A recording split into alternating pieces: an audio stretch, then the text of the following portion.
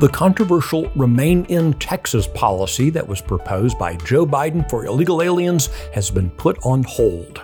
Today is Thursday, October 26, 2023. Texas Scorecard presents the day's first news for the Lone Star State. The Texas Minute, with your host, Michael Quinn Sullivan.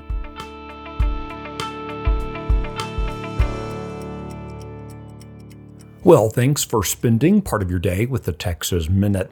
The Texas House has finally adopted a ban on employer COVID vaccine mandates. Find out what that means coming up. A teacher at Brazoswood High School in Clute, south of Houston, has been arrested on charges involving child pornography. Michael Chase Watson taught agriculture and welding at the school. He's been dismissed from his position following the arrest. According to district officials, there was no indication that the arrest was school-related. Federal investigators were initially alerted to Watson's alleged activities by authorities in Utah. The Texas Ethics Commission has sanctioned McKinney Mayor George Fuller for violating state electioneering laws that prohibit elected officials from using public resources for political advertising. Fuller was found to have violated the law during a joint meeting of the McKinney City Council and the McKinney Independent School District Board of Trustees earlier this year. The mayor spoke in support of 3 McKinney ISD board members during the meeting who were running for re-election. Fuller's comments were video recorded using public funds, and the video was then posted on both the city and school district official websites. In his defense, an attorney working for Fuller said the mayor was motivated to electioneer for the trustees because he thought they were being unfairly criticized. On a mostly party-line vote, the Texas House adopted the Senate's legislation banning COVID-19 vaccination mandates by employers. The measure was placed on the agenda of the third special session by Governor Greg Abbott earlier this month. The Senate approved the measure within days. A notable change from the Senate's version came in the form of an amendment offered by Republican State Representative Steve Toth of the Woodlands.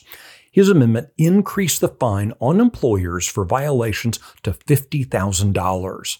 The measure's House sponsor, Republican Jeff Leach of Plano, called Toth's proposal, quote, reckless and silly, before claiming it would be opposed by the Senate's author, Republican Mays Middleton of Galveston. Leach was visibly shaken moments later when Republican Brian Harrison of Midlothian said he'd spoken with Middleton earlier in the day about the exact amendment and said that the senator had expressed support for it. That amendment was quickly added on.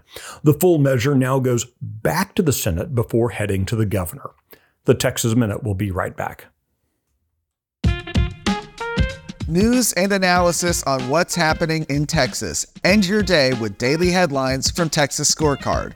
Every day at 5 p.m., join me, Brandon Waltons, as we recap the biggest stories of the day and talk about why they matter to you. Listen and subscribe to Daily Headlines from Texas Scorecard.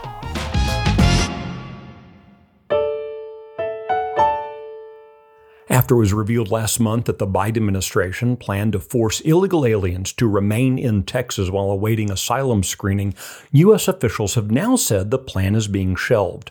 The initiative was originally set to take effect in mid-September.